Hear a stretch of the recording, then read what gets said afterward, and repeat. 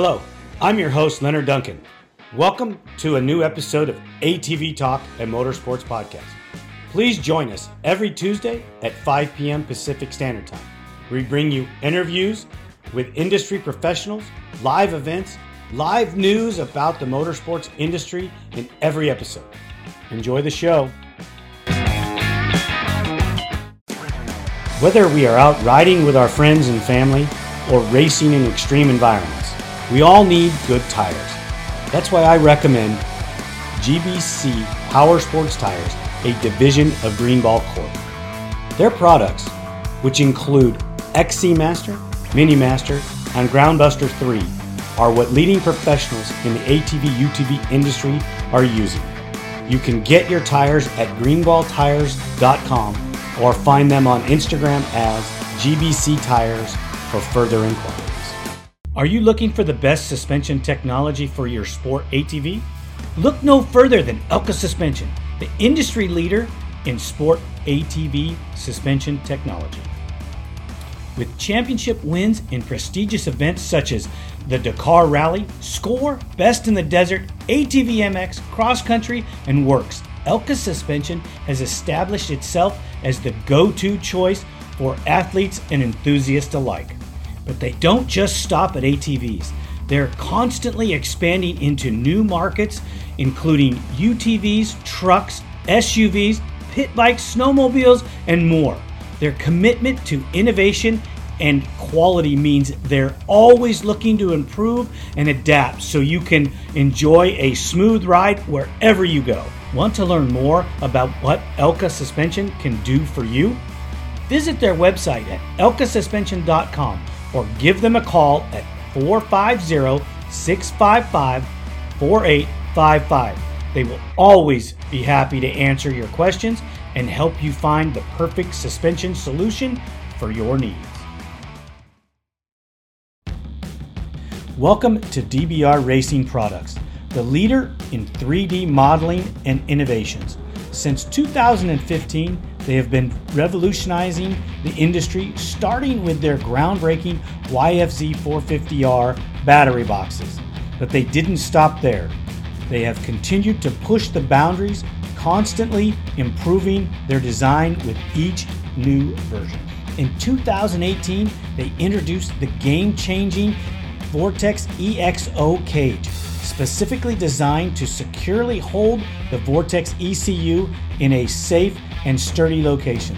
This breakthrough innovation ensures your ECU stays protected even in the toughest racing conditions. At DBR, they understand that every detail matters. That's why they also offer an array of essential products to enhance your racing experience. Their spark plug hold downs keep your engine firing at peak performance, while their LTR breather boxes ensure optimal ventilation for your machine. Their LT250 engine skid plates are a must-have for those seeking unmatched protection. Engineered to shield your engine from impacts and rough terrain, they provide the ultimate defense for your ATV. But that's not all. They've developed ProPeg mounts that allow you to use TRX 450R Nerf bars, giving you greater control and maneuverability on the track. To explore their full range of innovative products and learn more about DBR Racing, visit their website at www.dbratv.com. You can also reach them directly at 507-828-1233. Their knowledgeable team is ready to assist you with any questions or inquiries. DBR Racing Products, where innovation meets performance. Unleash the power within you. Leon Spinden III, how are you, brother? Welcome back to ATV Talk, man. Thank you for having me back, Leonard. How are you doing? Well, Jeremy was slipping me some bills to make that happen for you. Just so you know. Oh, no, I'm kidding. Yeah. No, I'm totally kidding. No, I always enjoy the conversations with you. I know we just had a pre-conversation about another topic that, was only 5 minutes and it lasted almost an hour. Almost. Hey, it's what happens. Right. Last time we talked, we touched over your developmental career and we really just hit some highlights. And we never really, I would say, dug deep into some of the portions of your career that got you where you are. I know that you were with Root River Racing, and that's kind of your first gig as a on the mat mechanic, race mechanic. Before Root River, how much mechanic work were you doing for other people, or was it just for yourself at that point? I was actually doing a decent amount before that as well.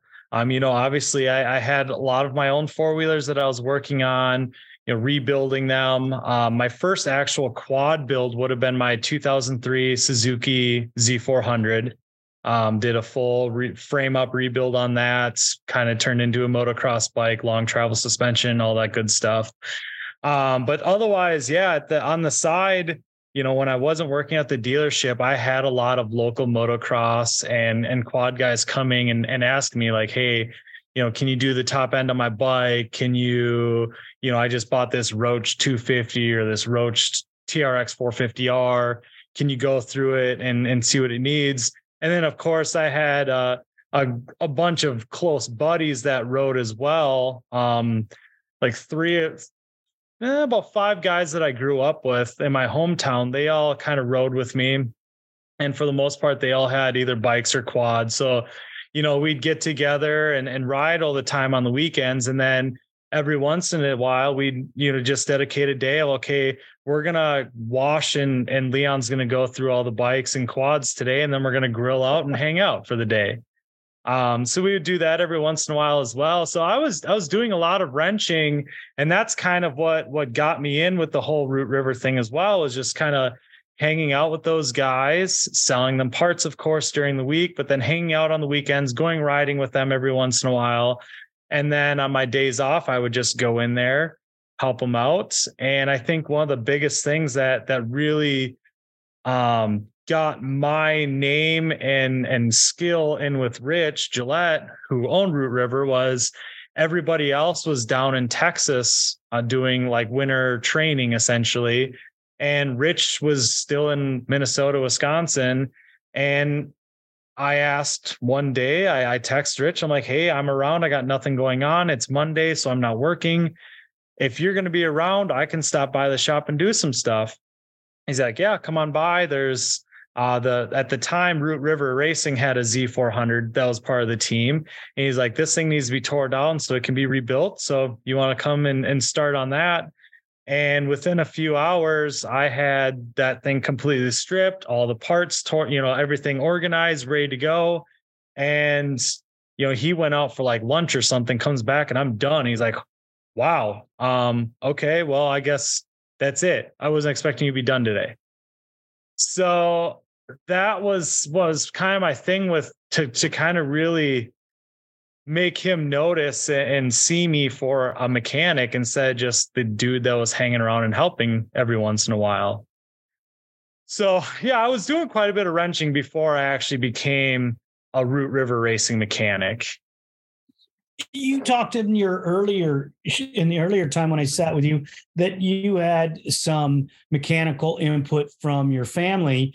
And where did you come up with the ability to work on engines without proper schooling?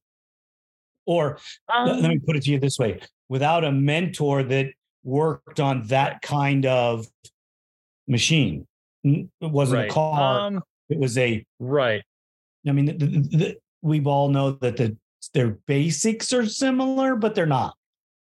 Right, exactly. Obviously, all your internal combustion engines, in theory, work the same.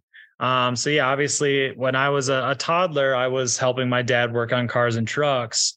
But then the thing that really got me to figure out the small engine portion of things, power sports engines, was when I bought my first four-wheeler, which was a $30 scrap pile. It needed a top end done. And so my dad and I tore it apart. It needed a piston and rings. The cylinder needed cleaned up. It needed valve seals. The valves needed cleaned up. And so actually a lot of my initial service information that I got for that machine came from a buddy of my dad's, who is actually an uncle of one of my best friends growing up as well. He was Brian Carlsbrotten is his name. He was a local Minnesota dirt bike racer from back in the day, and he works on dirt bikes on the side. Actually, he still works on dirt bikes on the side to this day. And he diehard Honda guy, and he was able to get some of the service specs and walk me through some of the things I needed to do and watch out for. But otherwise, besides that information that he spoke to us, it was basically tear it apart. Remember how it came apart. It goes back together with the new parts. Here are the torque specs you need.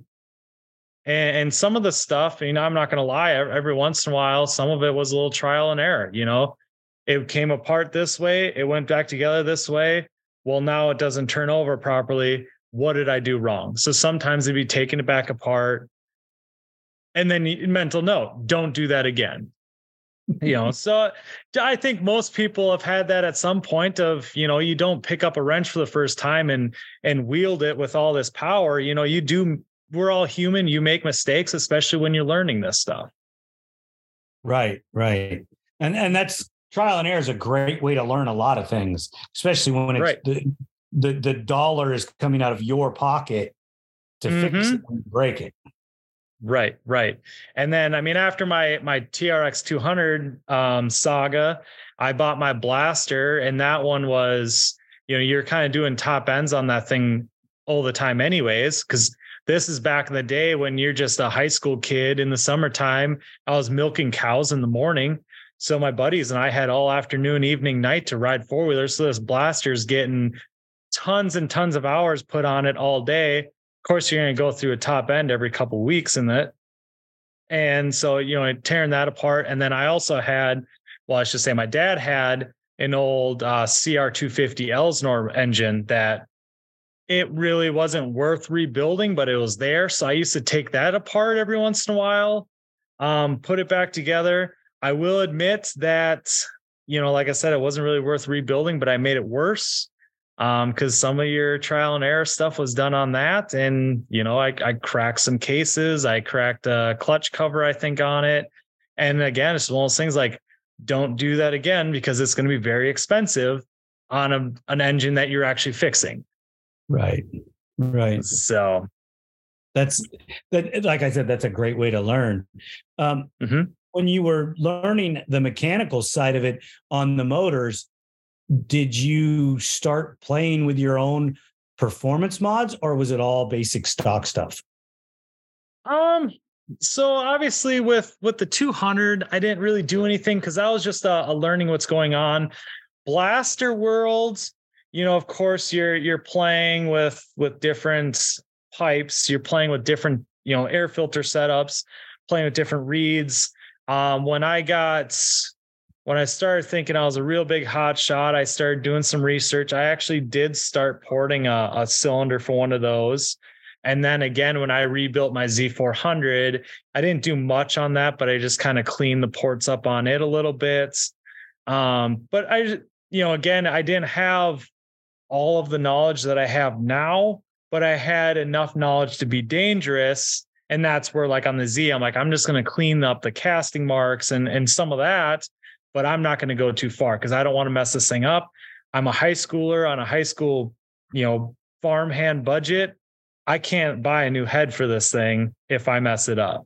So it's just go a little bit and see how it was. And butt dyno, of course, told you it ran a little bit better. Did it really do much?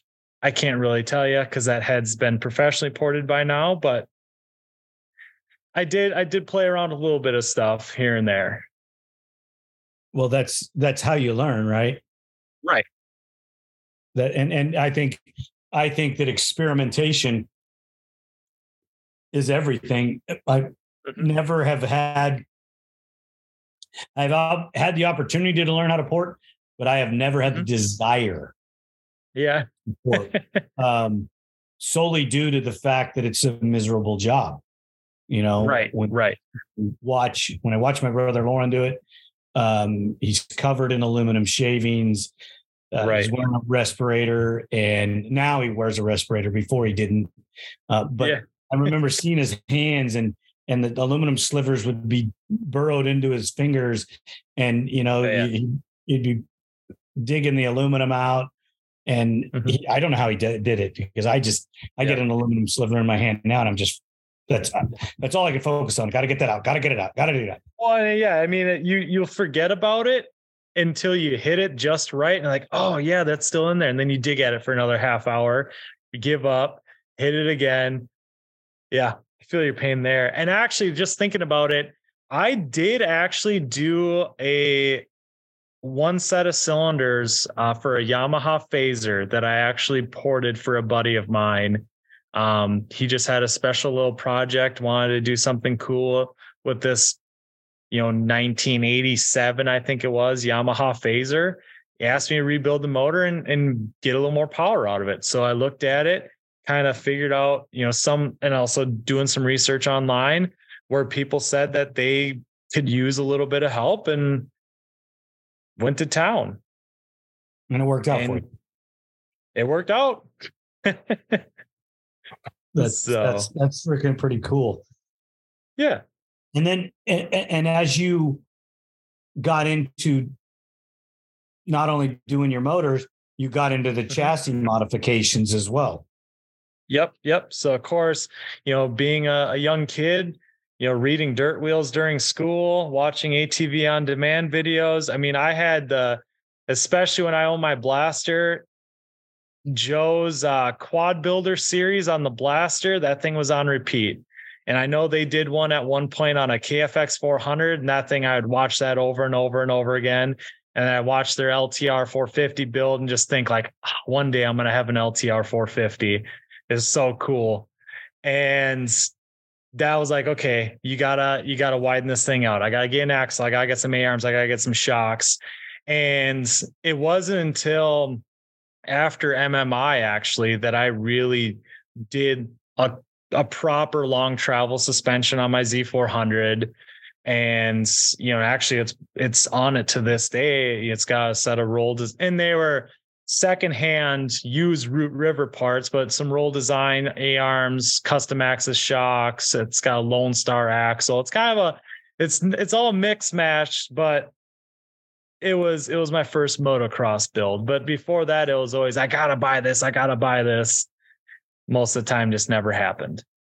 How much do you think that MMI taught you over what you learned in actual real world working on machines? The biggest thing that I think I picked up from MMI was more of the, not so much how to do stuff, but more so on the, sometimes slow down. Obviously, like I said, it was a little trial and error on some things, but MMI taught me of the service manual has all these specs, has everything, all the information I could use. Slow down a little bit, take some measurements, don't just look at it. Yep, we're good to go. Slap it in there, but actually measure everything. How is everything looking that way with the numbers that it should be? But then also, before MMI, I would tighten bolts and okay, yep, we're good and tight. Now it's, instead of the German good and tight torque spec, everything has a number. And so it's more so just being a little more professional with everything, being, essentially being a little more anal on everything. Every bolt now gets torqued instead of an ugga dugga or, yep, that's tight enough. Hey, when you guys were in Pleasure Valley, did you guys have to do a motor swap? On my side with JJ, we did not have to do a motor swap. On Max's side, they did. Luckily for us, JJ's first moto was before the rain and his second moto was after the rain. So I had time to prep it. And I've gotten pretty good at my mud prep on the YFZs over the last couple of years, especially last year when almost every moto or weekend we would have to mud prep. So that we were lucky. And I did end up doing top ends on both engines anyways after the weekend, just because some different stuff, but otherwise both, well, the one bike didn't even get ridden, but his pro sport quad, it was healthy as could be when it came off the track. How I'm not to get off track, but when you talk about JJ having a pro sport bike and a pro am bike, how is it different for him? Are they exactly the same? Are the shocks exactly the same? Is there some difference that makes it where he has to get used to the other bike when he throws his leg on it? So JJ, first of all, I'll be honest, he's not that picky to begin with. I think I am pickier than he is when it comes to a lot of stuff. He will just hop on a bike and go. But when it comes to his 2 race quads and most of his practice quads, because JJ has a fleet of 6 fully built YFZ 450 motocross bikes. And so his 2 race bikes and at least 2 practice bikes, I make identical. Doug Schiltz, who does our shocks, he sets his shocks up all the same. And all the spring specs, all the shim stack, he keeps good record of what he does. So every shock is set up the same. I set up the front end, like especially on his race quads. When I get them both built, I set up the front ends side by side, one after another. So I've got the measurements, I've got everything as far as what I am doing, and set them up identical. His controls, I set them up the same. And usually after the first time he'll ride one is when he'll sometimes make little changes, but then I go through and I make that same change on the other bike too. So I do my damnedest to make sure the nets are set the same between the two. As far as I have control, I make both bikes complete twins of each other. I do make subtle little changes. I obviously being, these bikes probably mean a little bit more to me than most people will, because, when I touch every single component of these ATVs. So I've got names for them. They've all got their own little, and starting a couple of years ago, they all have kind of Halloween or horror movie themed names. Just because the first one that started it, we named Frankenstein because it was just a jumbled mess that we had bought and quick made it work for a practice bike. So after that, they all became like horror or Halloween themed names, but they all get names. They all have little like attitudes, but I will make both bikes will have like 1 or 2 little changes, just so if someone goes, which one is which, I can say, this one has this color sticker here, or this one's got carbon frame guards. This one's got SSI decal frame guards. Nice. So, yeah. So there's always something different, so you know what it is. Yeah, something different, so I can say, go to this bike, and it's got this. If I'm either not there or I'm busy with something else. That's good that you have a way to tell them different, so that he can ride this machine and not that other machine that doesn't have oil in it, Exactly. And of course, with our series, when you go through tech nowadays, the AMA gives you a frame sticker. Both frame stickers are different, but I'm not going to say go to bike 5012 instead of 5011. It's go to either Drac or go to Freddy. This one's got this sticker, this one's got that sticker. Nice. I always called my girls. Yeah. Never gave them a name, but they're always, my daughter asked me, why are they always female? And I go, they're just all my girls. They're just all of them. Yeah. Well, this one kind of started from, like I said, Frankenstein, which is actually it was his A-class championship bike last year, and his primary practice bike this year is Frankie. And otherwise the names have been I'll kind of ask Colton, my son, and Courtney, my wife, of, hey, what should we call this one? So yeah, we've got Frankie, we've got Drac for Dracula, Freddy Krueger, Casper. The Casper had white beadlock rings, was the only reason for that one. And then I forget the new one now. But we got another one too that it's kind of, it doesn't get used as much. So it's the redheaded stepchild. So What do you think of those hologram graphics? they'd be a lot cooler to me if everybody did not have them. I love them. I think they're awesome. They are cool. And I thought, Ian from SSI was trying to get us to do that this year, that or like the chrome silver and stuff like that. But I was like, I have a feeling that everybody's going to run it this year, and we get to Daytona and everybody's got holographic graphics. I'm glad we kept it basic, but I like the way our graphics turned out on the bikes. Oh, they look good. They look good. Not a huge fan of the black plastic, but your team colors are your team colors. Right. I like the black plastic just because, like last year when we were at Phoenix Racing and in 2022, we were doing a different theme for every race. So I was like, all right, instead of having to try to run this plastic and the graphics might not match, run all black plastic. So it doesn't matter if we're running yellow graphics, black graphics, whatever, the background is always going to be a nice neutral color. Right. I get it. I totally get it. Mm-hmm. Yeah.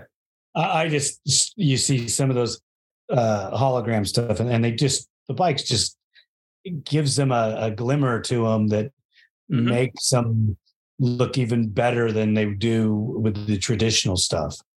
Right. They definitely pop. That's for sure. Yeah. I like it. I haven't done a set yet, but I probably will at some point just because I like them. My brother probably like them all. Well, I mean, you've seen my bikes, so I like to kind of stand out a little bit, but right. I also don't think that it would look good with my color choice personally. It might, if you get the right, they could set it up to look good with your color choice. Could. Right. I mean, I just was thinking you're colorblind myself, but that's okay. No, your bikes are beautiful, and I just wanted to see if you had what your thought was about those graphics, because Bryce Ford's machines look pretty awesome, and so everybody's. Oh, for sure, definitely, and it doesn't I know obviously Ian's holographic stuff looks good. Ernie from FTR is doing the holographic as well, and his look really good as well. So I mean, it's.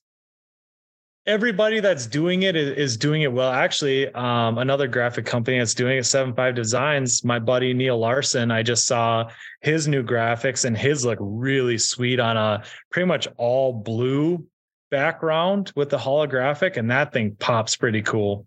Yeah, JSR's doing them too, out here on the West. Yeah, for sure. Yeah, they're doing some of that stuff too, and I get to see a bunch of their different looks. They're not the same as they are on the other side. I think they purposely try to make them look different, which I would if I was. Yeah. Yep. I'm not going to make graphics anytime soon. So. Right. We talk about development and things like that. And, we talk about naming our machines. Everybody has that one machine that they'll never forget. No matter what you do, that's your machine. Yes. When you're 70 years old and you're talking to your great grandkids, that's the machine you're going to talk about. Have you built that machine yet? I believe I have. And I think I told you this on the last episode. There's only one four-wheeler I've ever owned that I actually got rid of, and that was a carb YFZ that I never even rode. I got on a package deal and I turned around and I flipped it. But otherwise, every single four-wheeler that I've owned is either still personally mine or still in the fleet, including my first four-wheeler that I later gave to my dad. But I think that one that's always going to be that special part of my heart is going to be my current quad, which is my 2013 YFZ 450R. The main thing is with that quad, it's the first brand new four-wheeler I ever bought.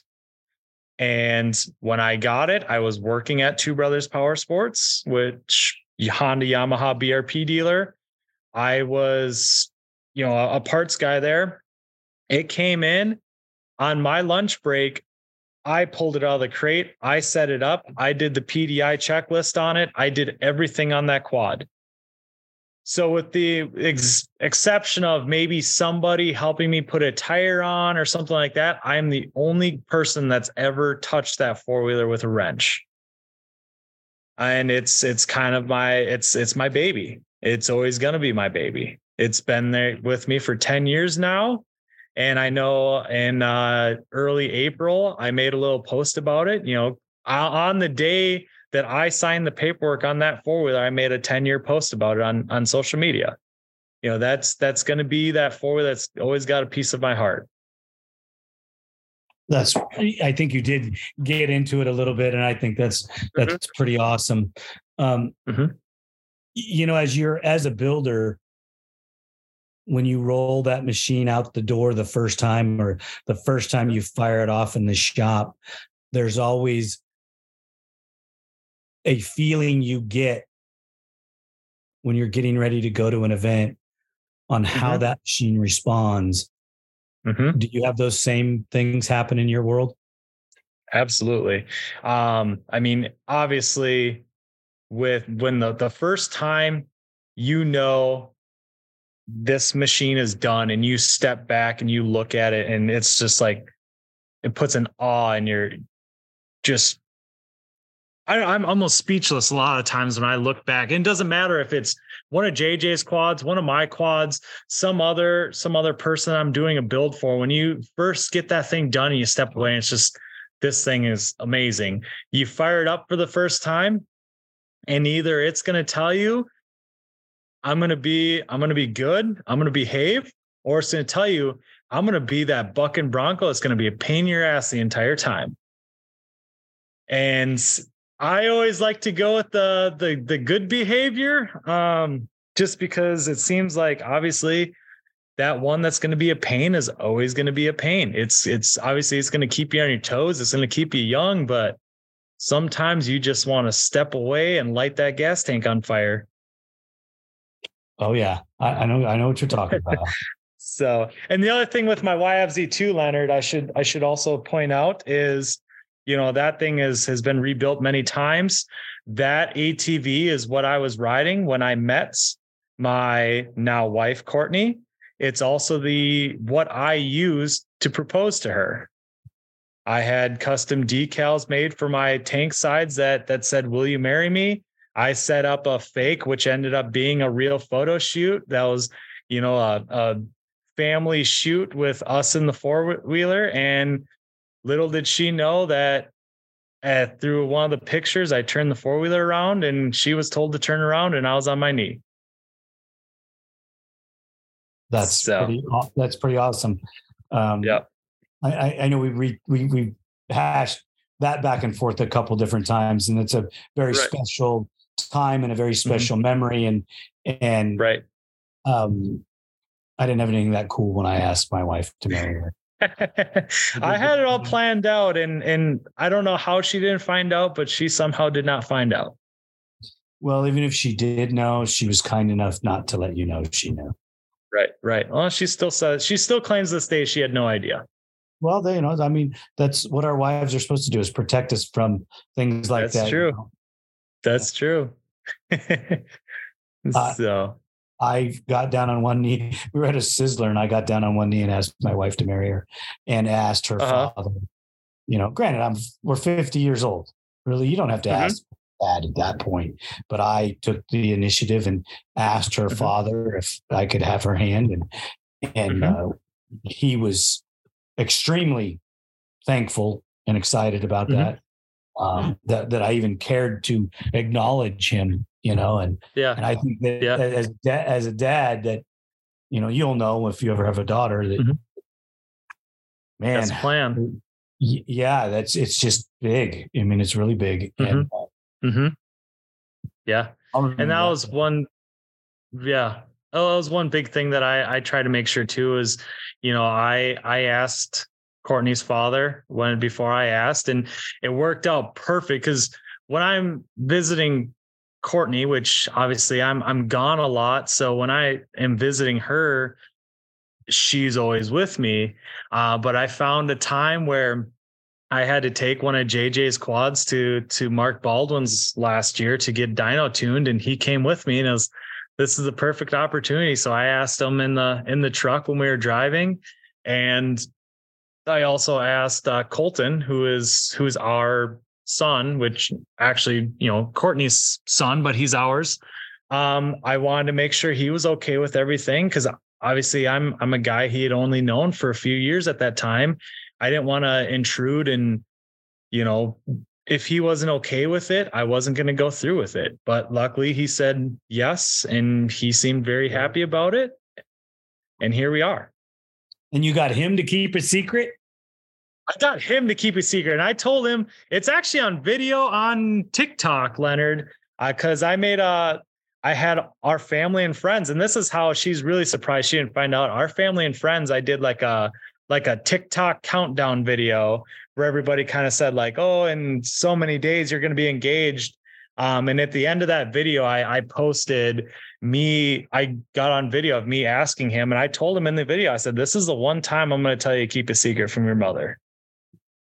Otherwise we try to keep everything open, no secrets from anybody. And he kept that one secret. So he can open his mouth all he wants for the rest of forever.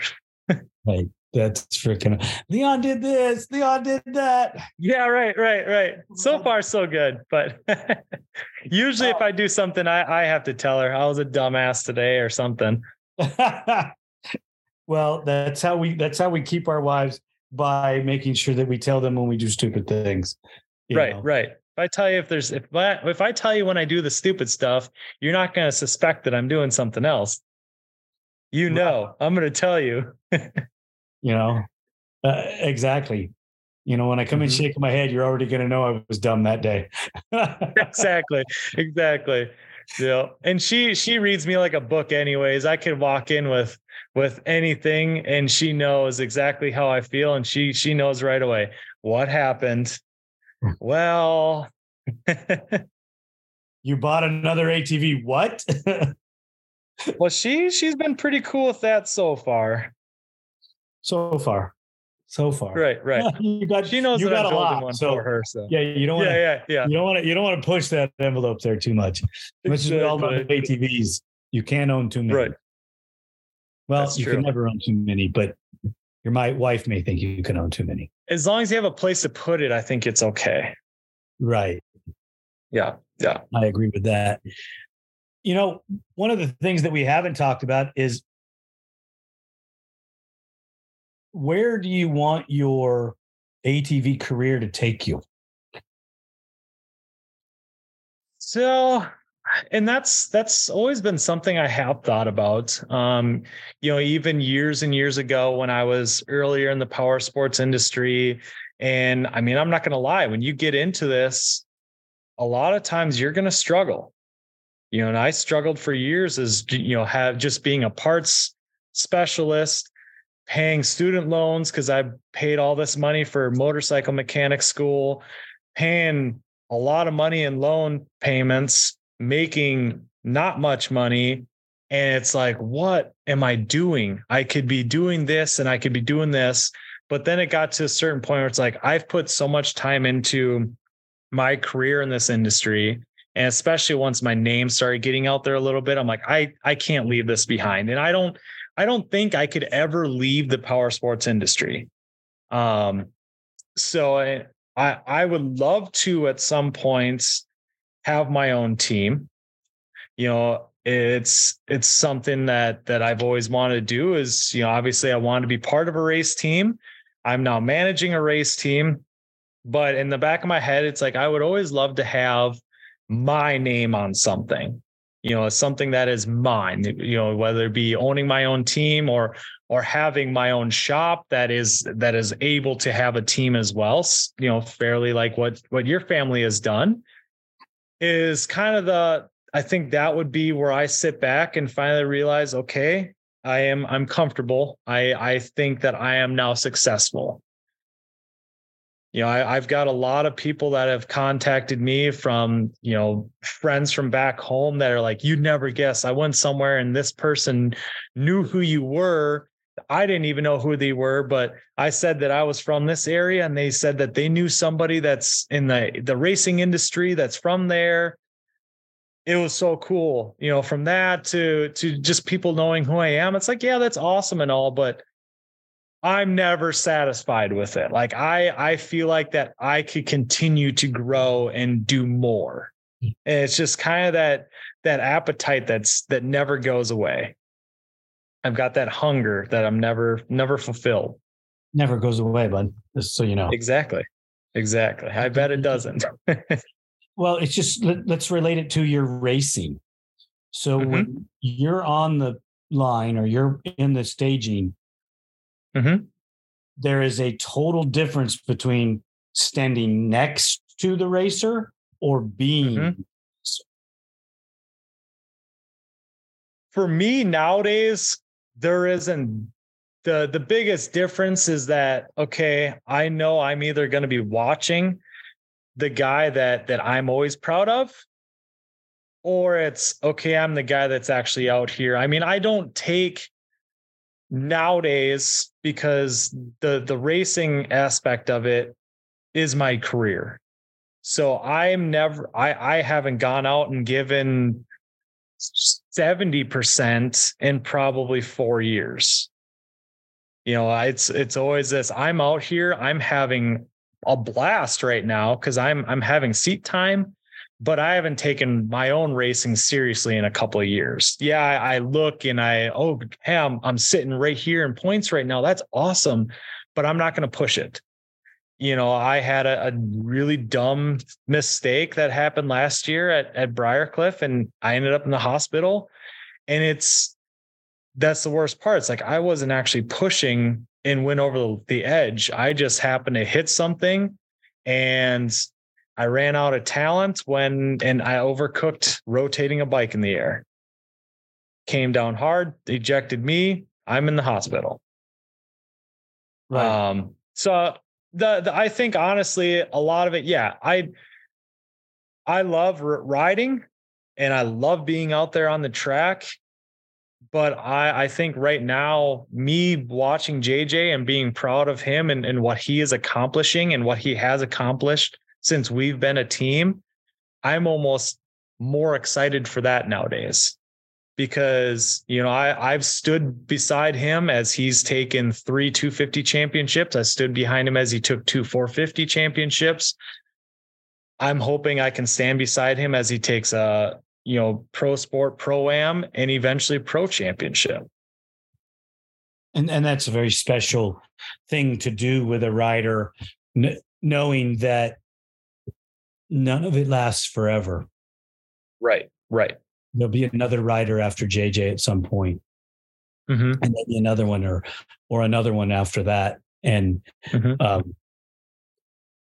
what I was going with the future portion of it is knowing that the industry is always tough. Right. And that's one other thing too with the industry is, I've put myself in a good enough foothold that if for some reason the racing aspect of it, say JJ says he's done tomorrow, yeah, I'm honestly going to be heartbroken, really. But I know in the back of my mind that I can pick myself up. And I've done enough things within the industry. I was a brand ambassador for Fly Racing for a while, where I traveled parts of the country for Fly Racing to go sell snowmobile apparel. I don't ride snowmobiles, but I know enough about riding gear and enough about things in our industry that I was traveling the country for them and selling their gear to random snowmobilers. So I've got contacts within the industry that if racing were to never work out, I could probably do something and use my sales skills for something else. So you could sell cars or ice cream to If I Eskimos. needed to, I could probably sell cars. I may not be the best car salesman because I'm pretty honest with people, but I could probably get you to buy a vehicle at the same time. But I understand but exactly it falls back down to the fact that I don't see myself ever leaving the power sports industry. I always see myself doing something within. That's good. I mean, that's good. And if you're focused on it and set yourself up right and take care of yourself financially, by always putting money away and taking care of a retirement for yourself, I sent you a message. So just so you know. Okay. That's what I was doing when I was looking away. Something you said in the conversation, I needed to ask you about it anyways, but you reminded me. Yeah. As long as you take care of yourself, unlike some people that I know in the industry that's been in it their whole life that didn't take care of themselves, make sure you do that. And it's really, for sure. Important. Definitely. Children now, or a child now, probably going to be children at some point. So you want to make sure that you have a place for them and that you have taken care of it, Definitely. Yep. Are you still, I believe you said that earlier in the episode, that you're still traveling a lot back and forth, Wisconsin and Ohio. Yep. Correct. I mean, Courtney and I we're still house hunting. And it's not so much we're picky, and I know you shouldn't really be picky for your first home, but especially with my hobbies, we're picky. Because I need a place to have multiple vehicles. I need a place to have a fifth wheel camper, many, many four-wheelers, and we need to have a place that, because we are planning to expand our family. So it's not like we're just a newlywed couple that it's just us and we got nothing going on. Like we're we're both in our early 30s. We've got our lives, we've got stuff. So we've got what we want, and we're not really ready to settle for something less. Right. I think that you got a good gal there, and I think you guys are working together and you're talking about goals. I mean, that's not what we're supposed to. We're not supposed to be having marriage counseling on the talk show, but it's good that you take care of yourself and move forward. To make sure that the sport needs to take care of you. So you need to take care of yourself so that you can be there for the sport later, because there are rough patches. I've been doing this for a long, long time. And there's times it's been really awesome. And there's times that it's just like, a dry desert, and you just take it as it is. Do I think I'll go back out in your world and try to be a mechanic and travel again? I might travel for the podcast or for the media part, but I do not think that I'm going to be able to manage the physical portion of that. I still think I'm in better shape than some of the guys that go to the starting line, even though I may not look. But to be a professional mechanic at the level that I think that it takes to be that guy, to build the machine, to take care of it on the weekends, to live it, I don't think I have that anymore. Right. No, it takes a lot of your time, more than what people think. I'm in the shop right now. I was 11 hours on the road before we got on today, trying to take care of making sure JJ's ready. I had to take a bike and get it dyno tuned. So I was driving all day, get back here, helping JJ and Max. They're here at the shop riding, helping them out with some bike stuff so they could keep practicing. And then I hopped on here so we could talk.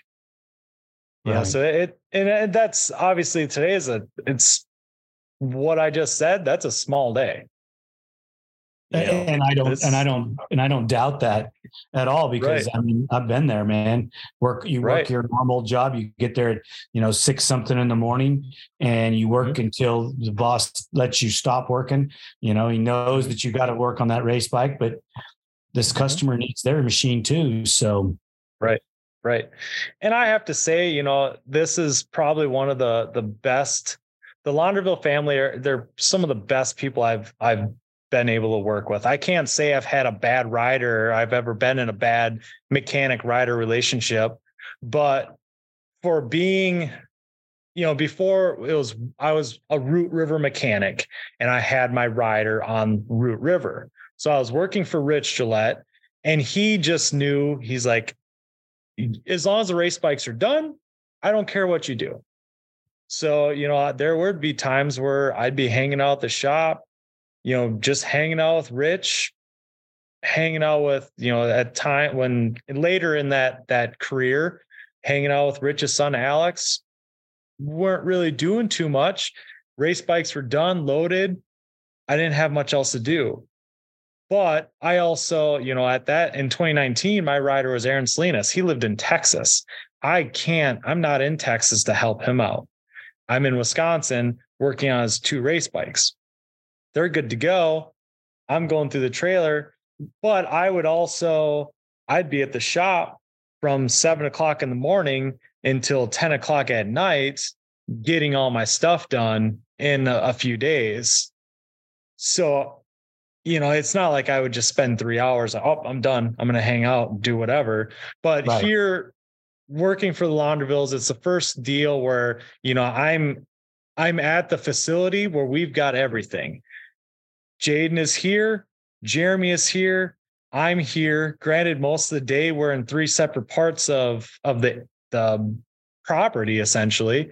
But Jeremy knows that I know what I need to do. He knows that I want this for JJ just as much as JJ and he want this. So I don't get bothered down here, really. We come down here, we'll gather as a group just to talk about things, but it's never, I don't have a to-do list of you need to get the race bikes done. I know I need to get the race bikes done. I know what I need to do so that, like this week, we're about to roll out to Briarcliff. I know what I need to do. So Wednesday afternoon, we can all hit the road and know that we've got everything. Everything's taken care of.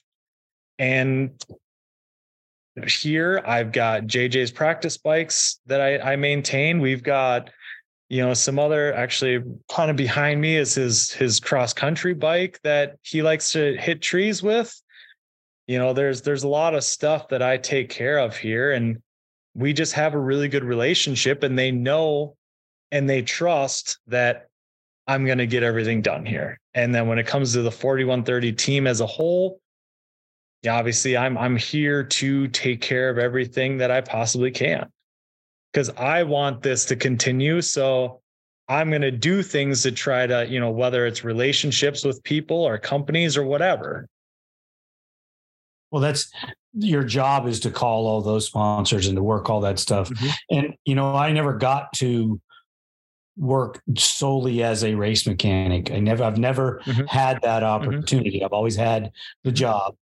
And then it was the second job, or sometimes the third job.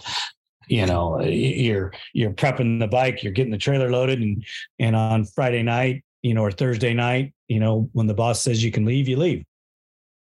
If you got all your work done at 4, you got to go at 4. If you didn't get your work done till 6, you didn't get to go till 6. And it was always rougher to do it that way, but that's just the scenario that I was in. So I'm a little jealous of the guys like you that have gotten to do it for a living. I mean, it's right. I don't know what it's like to roll in on Monday after a race and pull the bike out and wash and prep, and instantly go into the prep deal, because maybe by 7 or 8 o'clock on Monday, one of my machines would be ready to go to the races. Right. So I'm jealous of that. Instead of taking the full 8 or 9 days to get it done, because you only get X amount of time to work on it. Right. You know? Right. And I mean, I once we get back from a race weekend, instantly it's let's get these bikes washed, especially, some of these muddy races.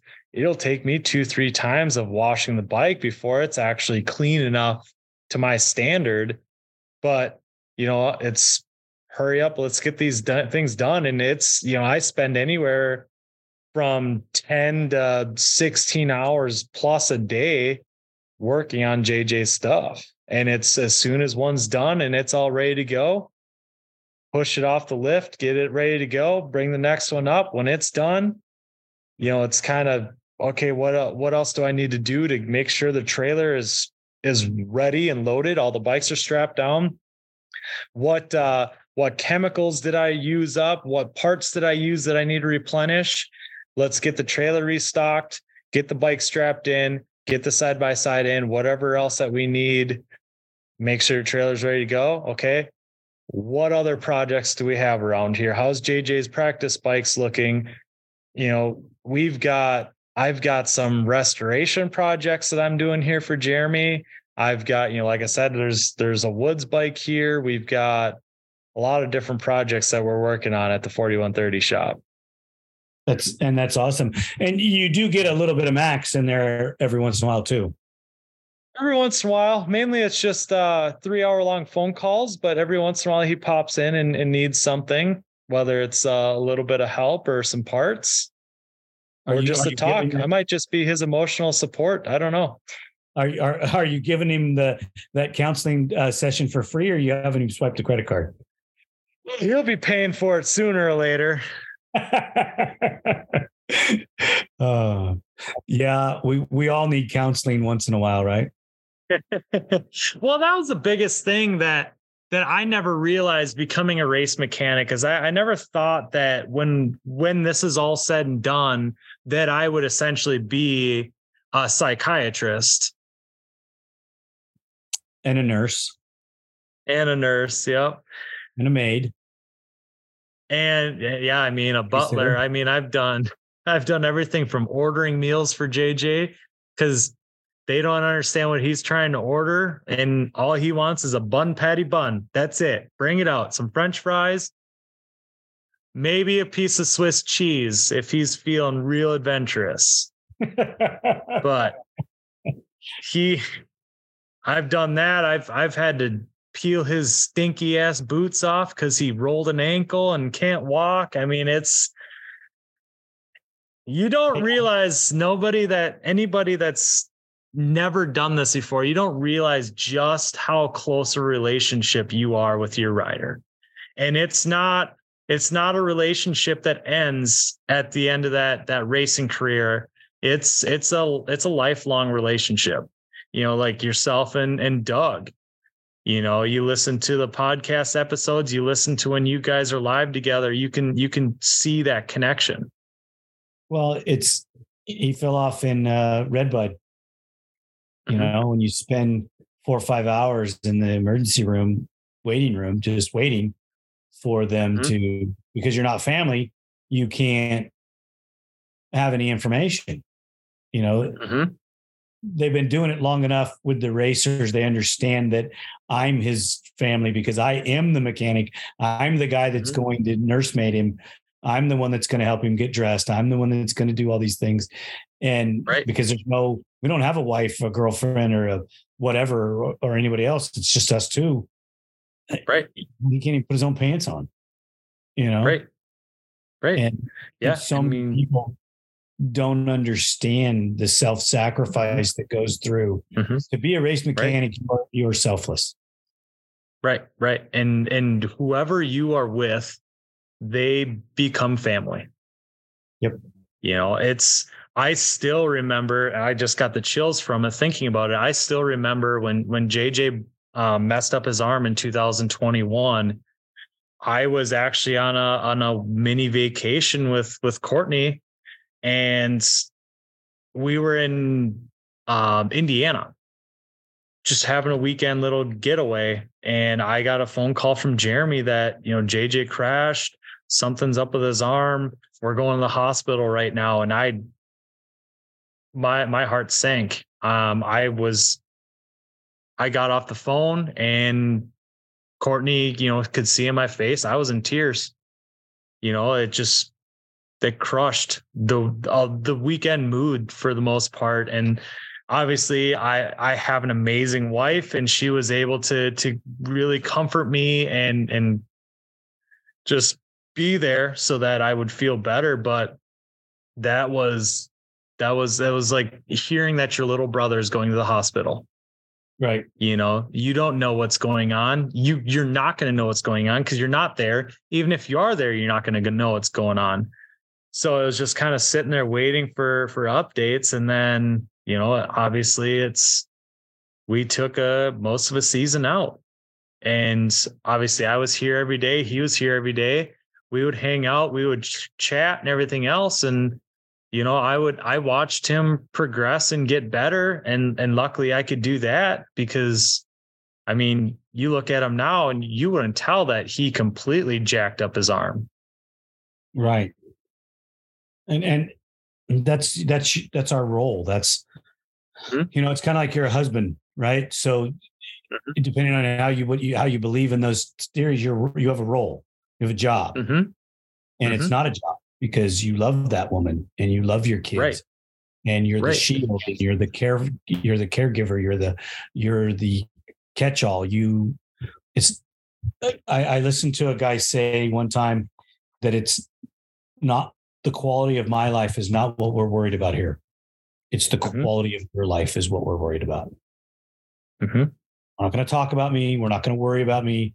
We're going to worry about you. We're going to make sure that you and the children have what you need to do the things that you want to do. And that is my job. That is what I'm facilitating. And that's what I'm taking care of. So you have that same role as a race mechanic. You are doing everything that you have to do. Blood, sweat, tears, lack of sleep, whatever it is, for that individual to roll to the starting line and do what he does on an ATV or what she does on an ATV. Right. You watch your machine go through the whoops or win a race or, clear the big triple, and you're just like, I built that machine. Wow. Exactly. All the time. I didn't think he could do that. Wow. Right. And you're just in awe of this individual that rides a machine, that you've poured your whole life into, your whole essence into it. And, I know that there's going to be people that listen to this that understand that. And then there's going to be a whole lot of people that think that we're on drugs. Right. Exactly. Right. And yeah, I mean, it's like I said earlier in the episode, these four-wheelers, I've got emotional attachment to, they become closer than just the four-wheelers that JJ beats the living crap out of. They are in a way my little babies that I take care of. And unfortunately for them, they got to come see me, the doctor, after every time he touches it. But I'm going to make sure that everything is all fixed. Everything is in perfect condition. So the next time he puts his leg over it, it's good to go. Exactly. And I just don't think that people realize how much it means to us. The movie that really turned the light on for me. What's that? Days of Thunder. Yeah. Because I was watching that scene going, I've been there. I've done that. Right. I do that. Right. And I mean, there's that video or that movie, I find a lot more relation to that because I've joked to people before that my rider is a Cole Trickle. He can't tell you anything that's going on with his bike. So it's just, I've had to adapt to either whatever he is saying, I can adapt. I figured out what he's actually trying to say, or I can hear it or see it and kind of figure out, okay, this is happening, or I can hear it and like last year at Redbud, he lost a second injector halfway through a moto. So he didn't know what was going on, and he forgot that there was a switch that he could flip that would switch the map and turn that injector off, and then everything would have been fine. But he came back and he was obviously upset. The emotions were high with him. So he kind of just, the typical customer comes in with a verbal, they're verbally making the noise that the bike was doing. And I walked over and I figured it out in like 3 minutes, because I just kind of figured out, all right, it wasn't doing this. It wasn't doing this. It was doing this. I got to be looking somewhere fuel related. Found a bad second injector, popped it out, put a new one in. Everything was all good to go. He went out and kicked some butt. Right. But it's just like I said, I mean, it's like having a brother out there. It's not just the guy that you were working with. There's days where I'm very proud of him, and there's days where I want to smack him up the side of the back of the head. It's that the deal where he goes out and wins a race, and it's him, and he thanks you. And what makes the relationship really great is on the days when the bike's not right, and he does everything he can do, and the bike's not right, and he doesn't come back and yell at you. He comes back and goes, "Hey, we'll get him next time." I understand that it can't always be perfect. I understand that it's not always going to be right, or you didn't intentionally mean for this to happen or that to happen. And, I think Doug and I got in one argument one time. A countershaft sprocket fell off. He'd been riding for 55 minutes. Right. What are the odds? Right. That's crazy. Unfortunately, it fell off right in front of right at the finish line. Oh boy. Wedged a little bit, so he had to work it to get it apart. Once he got it out, unfortunately, he's 15 feet from the finish line pushing it, and the other guy crossed the line and he gets second place. But yeah, I understood the frustration. I understood why he was angry. Right. I just didn't think that I needed to change anything that I do. I needed to look at what I was doing, but something got missed in that somehow. Right. Yeah. And it's just, I don't think a lot of people also understand that when something like that happens, I may be trying to put on a calm, collected face, but I'm beating myself up just as much, especially once you figure out what happened.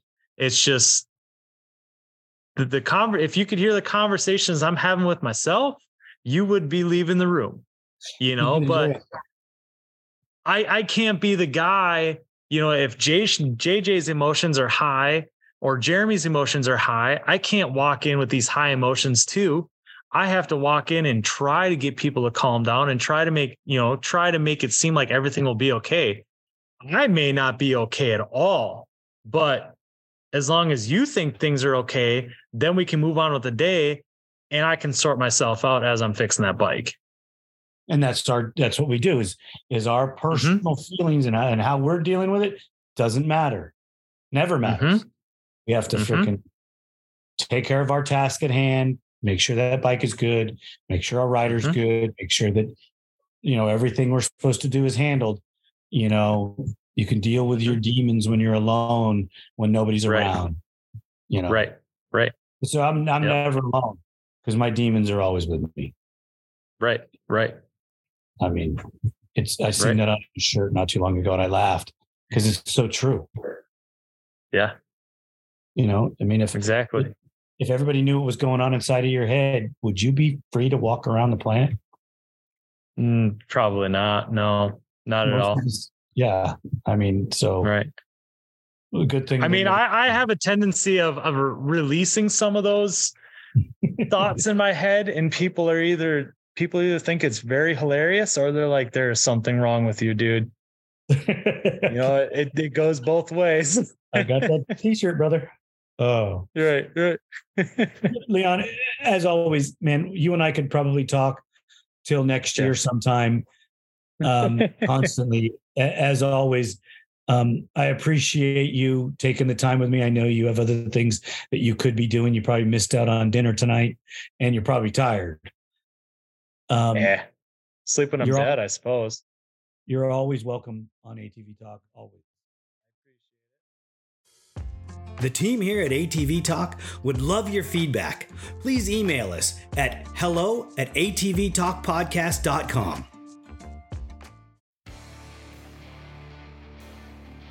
San Diego's Body Evolution and Wellness Center, with over 17 years experience. Dr. Heidi looking out after all your chiropractic needs, and Coach PJ looking out after all your fitness needs. Visit our website, www.bodyevolution.org, or call for an appointment, 619-987-8875.